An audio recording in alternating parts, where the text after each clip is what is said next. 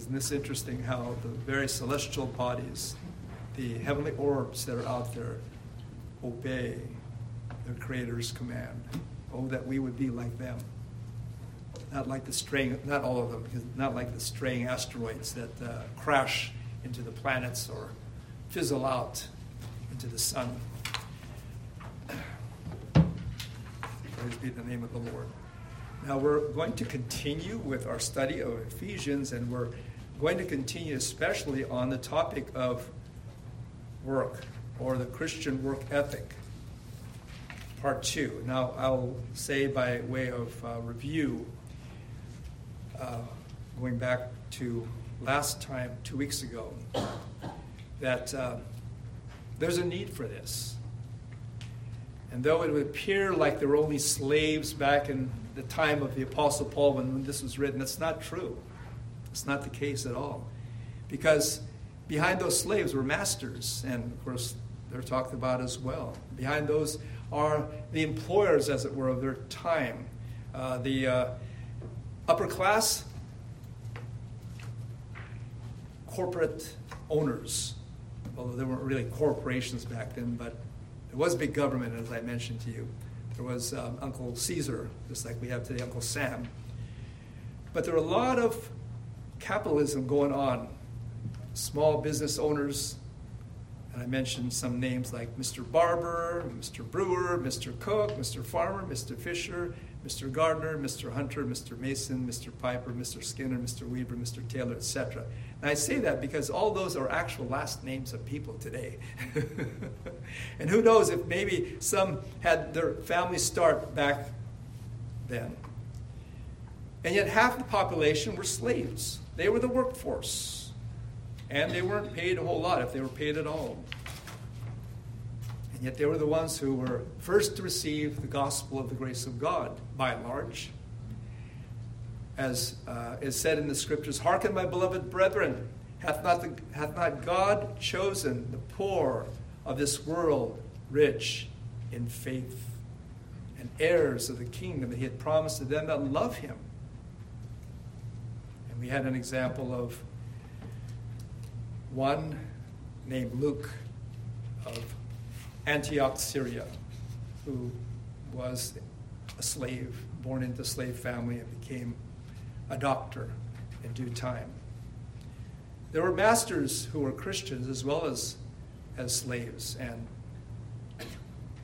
small business owners. And when the Christian church met, there were no distinctions. And because they were properly taught, they knew that the field around the cross is a level one. For neither Jew nor Greek, nor bond nor free, nor male nor female in the kingdom of God, because all are one in Christ Jesus. But what happened when they went home? What happened when they went to their communities and back to work the next day? Did that relationship as brothers in Christ between the two continue on the job? And that's what we're looking at now. That's where we're continuing where we left off. With one more thought, and that is that the Apostle Paul here, while he is speaking to masters of slaves and slaves of masters, is setting forth a biblical principle of work that is behind that, because after all, was not that relationship one couched in terms of accomplishing whatever needed to be accomplished in their day? And that is, of course, the back-breaking work of making buildings like the pyramids or like the aqueducts of Rome, and so forth and so on. And of course, all this to say that there is an institution of work that goes all the way back to the Garden of Eden, in which Adam was given the task of dressing and keeping the garden. And his compensation for that was to be able to eat of all or any of the fruits of the garden freely.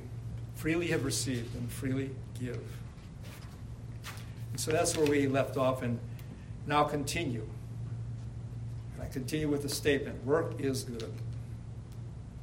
People who don't have that attitude don't know what they're talking about.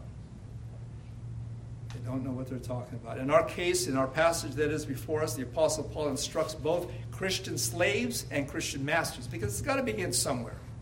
It's got to begin with the people that are there in the congregation, because like witnessing, you can talk to people, and if they're not listening, if it's nothing to them, all you that pass by. So we go with what we have, right? And we go with, of course, those who are in the Lord, who are walking in the Spirit and not in the flesh.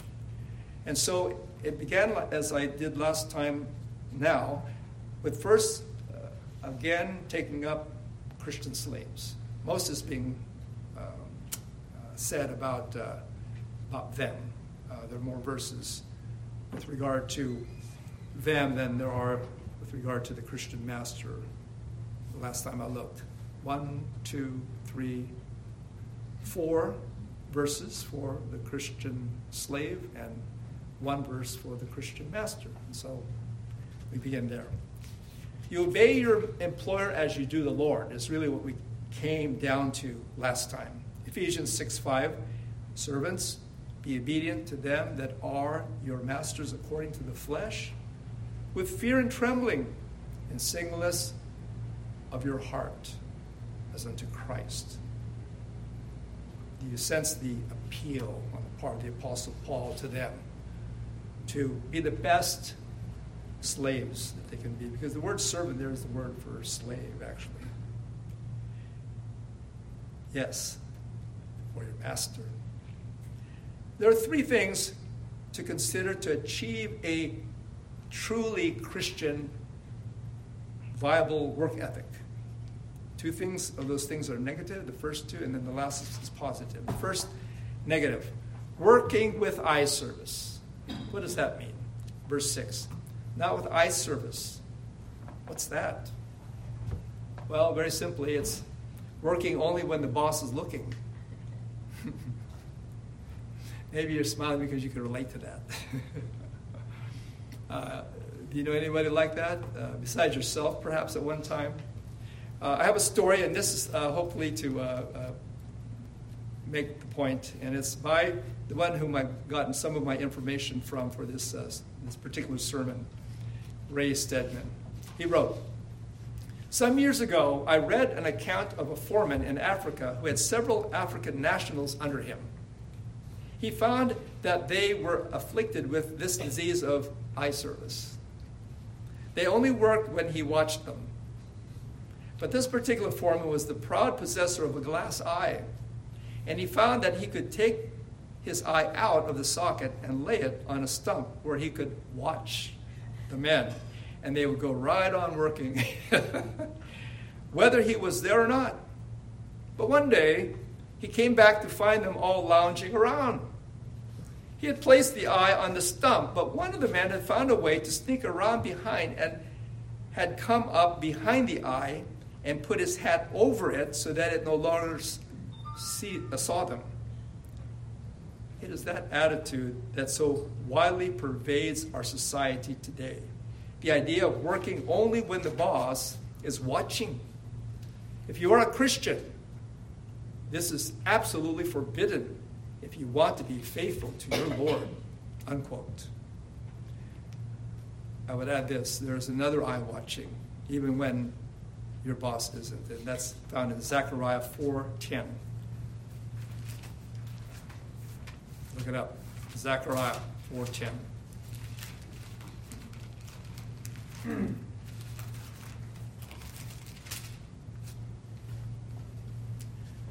For who hath despised the day of small things? For they shall rejoice and shall see the plummet in the hand of Zerubbabel with those 7. They are the eyes of the Lord, which run to and fro through the whole earth. There's another negative consideration, and that is in our verse 6, back in Ephesians 6. So turn back to it. Not with eye service as men pleasers. Sadly, and all too often, typically, the attitude of the corporate world or in the corporate world and in the workplace is buttering up the boss. You know what that means, buttering up the boss? Or kissing up to the management. Or getting good with the manager by developing a friendship. And what for? For the purpose of currying favor down the road. See?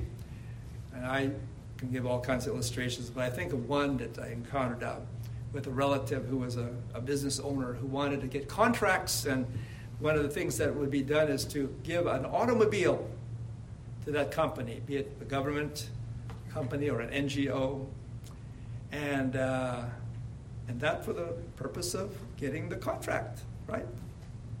It's done all the time in business, right? Everybody does it, right? And so the Christian does too. You scratch my back, and I'll scratch yours. Where does it itch? If you are a Christian and you do this, shame on you. You're in sin. And there's only one cure, and it's found in verse 6. And what is that? Not with eye service as men pleasers, but as the servants of Christ, doing the will of God from the heart. What is the will of God? Whatever it is you're supposed to be doing, right? That's the will of God. Doing the best job for your boss. It doesn't matter if he is an ogre. If he has got a whip that he cracks every day. It doesn't matter. It doesn't matter. That's the will of God. Doing the best job for your heavenly Father or heavenly master, and not for your earthly master only. First, because if you do it heartily, as to the Lord and not unto men, you please God. That's the first thing, because he says, this is what you do to please me. And second, guess what? You also please men with a righteous way about you. And that because it's only right. And yeah, maybe initially they'll think that you're the one who's doing the buttering up of the boss, okay? But who cares? Because you know that that's not your purpose. You know that you want to obey those that are over you in the workplace, even as you obey those who are over you elsewhere, be it at home, in the church, in your relationships, and so forth. And you will notice that when you obey the Lord by obeying your boss, those that are in your company, others will also follow suit in time. And that will commend the faith in a way that nothing else will. Maybe you can't talk to them about the Lord, but by your example, they may become open to the gospel. And thirdly, there's a positive thing to consider, and that is for you to look up the road. Now, I know we usually say look down the road, okay? But there's a reason I chose that, because looking up means like the sheep that are being herded up the mountain during the summer to the higher pastures where it's cooler, like at Cuyamaca. There weren't any sheep there, but I suspect that that's the place that you want to herd your sheep, in the summer. And of course, that being a picture of glory one day. It says in verse 8 of Ephesians 6, knowing that whatsoever good thing any man doeth, the same shall he receive of the Lord, whether he be bond or free. So here, the Apostle Paul is opening it up. Of course, he's considering masters who are not bond or slaves, but he's opening it up to all workers, whether they are a slave or not a slave in this present life. When you do your job as unto the Lord, it's amazing how God will have your back covered. The difficulty on the job that you're facing that's causing you consternation and grief at home, that's causing you to pour out your heart to your spouse, let's say. It's as if it never happened in the first place when you give it to the Lord, when you do it as unto the Lord. Those trying relationships with your boss or even your coworkers, especially your coworkers, especially your jealous or envious coworkers, is alleviated in a win-win sort of way instead of someone getting fired. And when you, the Christian, do it as unto the Lord, as he would have you do it unto him, he is glorified through you. He is glorified through you. Even if nothing else happens of a positive nature in that work relationship, you know you did the right thing. You'd be like Joseph when he was in prison for all those years that he was in prison, serving the Lord in prison. Not really, of course, wanting to leave and wanting to be free, but living there as a Christian. So this is what happens when your ultimate goal and passion is the glory of God. He shines through you, in you and through you. As our Lord would put it, let your light so shine before men that they may see your good works and glorify your Father which is in heaven. Especially the good work of work. Next and last, we are going to consider the Christian masters. And there's not a whole lot being said by the Apostle Paul, all of one verse, right, as compared to 4 for the slave. It says, or he says, to the Christian masters in the congregation, and you masters, you owners and those in the upper management, etc., do the same things unto them. The same thing? What do you mean by that, Paul? Do the same as the employees that I'm over? Obeying the employees like they're to obey me? Yes. But not by doing their work for them. Obey them by hearing what they have to say to make this a better workplace. Have a suggestion box. Not just a box where they put their suggestions in, but with some kind of award, let's say, or some kind of prize, for the best suggestion. You got to be creative. You got to think outside the box sometimes. And all this as part of your treating your employees right. And all this is part of making them feel that they are part of the company. I know that the Japanese have been very good at doing this years and years ago. And their concept of providing for everything for their employees, even to a retirement place, and a good, healthy 401k, was something that was not only doable, but something that worked. Something that worked. And it's all a part of this principle. You're thinking about them. You're even thinking about how they feel. And not just saying, well, how you doing this morning? But you're actually concerned about maybe something that's going on in their life, and at least what's going on in terms of the workplace, and how you could help them so that they in turn can do their job. It says in Colossians 4, this is the other parallel passage, Colossians 4, verse 1. Masters, give unto your servants that which is just and equal, knowing that ye shall have a master, you also have a master in heaven. Meaning, your master, who is their master, is looking down at you. Yes, don't treat them as slaves, if you know what I mean by that, or less than human. You have no right to exploit them, to use their sweat, the sweat on their brow, to make you rich. Especially if you're a believer, you owe it to your fellow believing employees to treat them well. And for that matter, all your employees you're to treat well, as a good testimony for Christ. And so listen to their problems.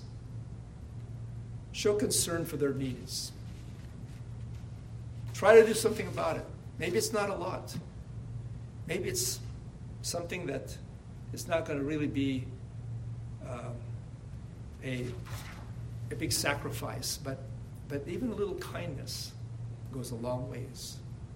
And then also forbear threatening, it goes on to say in that verse directed to masters in Ephesians 6:9. And ye masters, do the same thing unto them, forbearing threatening. What is that about? Don't motivate your workers with threats. Like a slave galley ship, where they threaten to whip you, or maybe worse, throw you overboard. Or in this case, cutting their wages, reducing their hours if they're on an hourly and not a salary basis. Or taking away their benefits, firing them. You're not to behave that way. Although that's the way that the world behaves oftentimes. This only makes them more bitter, more angry, rebellious, doing things behind your back, pilfering, eating the profits, if you know what I mean. And you know what? That's a big thing. Theft in the workplace. Maybe some of that theft could be averted not just by having security in the store, but by having a boss who shows more compassion and understanding than most. And actually is looking out for them because he knows that his investment in them is an investment in his company. But not just for that reason. Because as a Christian, his investment is in their souls. They already know that they can lose their job if they don't do their job. So don't hold it over them. Like, have you heard of the sword of Damocles? Damocles, yes. It's a sword that is hanged by a thread. And then here comes someone with a cigarette, and then down comes the sword. Don't hold that over them. Your working relationship should be one of mutual respect and not fear. And then lastly, looking at the road up ahead, verse 9 goes on, knowing that your master also is in heaven, neither is there respect of persons with him. As I said, God is watching. And he isn't a respecter of persons, meaning he isn't partial to one employee versus another, in this case, to one believer and to another. He loves all of his children the same. Even his untoward children, like a Peter when he was denying the Lord, or a Paul when he would do something like send a missionary, John Mark, out of the mission field, just, I don't know, out of anger. We're not sure, but he sends him home. He says, I don't want him here. And then later he commends him. He says, he's one of the best. And then he goes on to write one of the Gospels of Jesus Christ for the church. God is not impressed by who we are. He is not impressed by what we have, including the fact that others serve us. But Lord, this is not the church. This is business. I don't have to be gracious and kind here. There's work to be done. And that's all there is to it. Get to it. Servant or worker. But didn't our Lord say, inasmuch as you've done it unto the least of these my brethren, you've done it unto me? And did he also say, inasmuch as you've not done it unto the least of these my brethren, you also did not do it unto me? What about that? When you are a worldly boss or owner, God, who sees everything, has a way of making that mansion or those vintage cars that you own. And I heard there's a lot of people who have a lot of vintage cars as their hobby. And bursting bank accounts to become like an empty, hollow shell.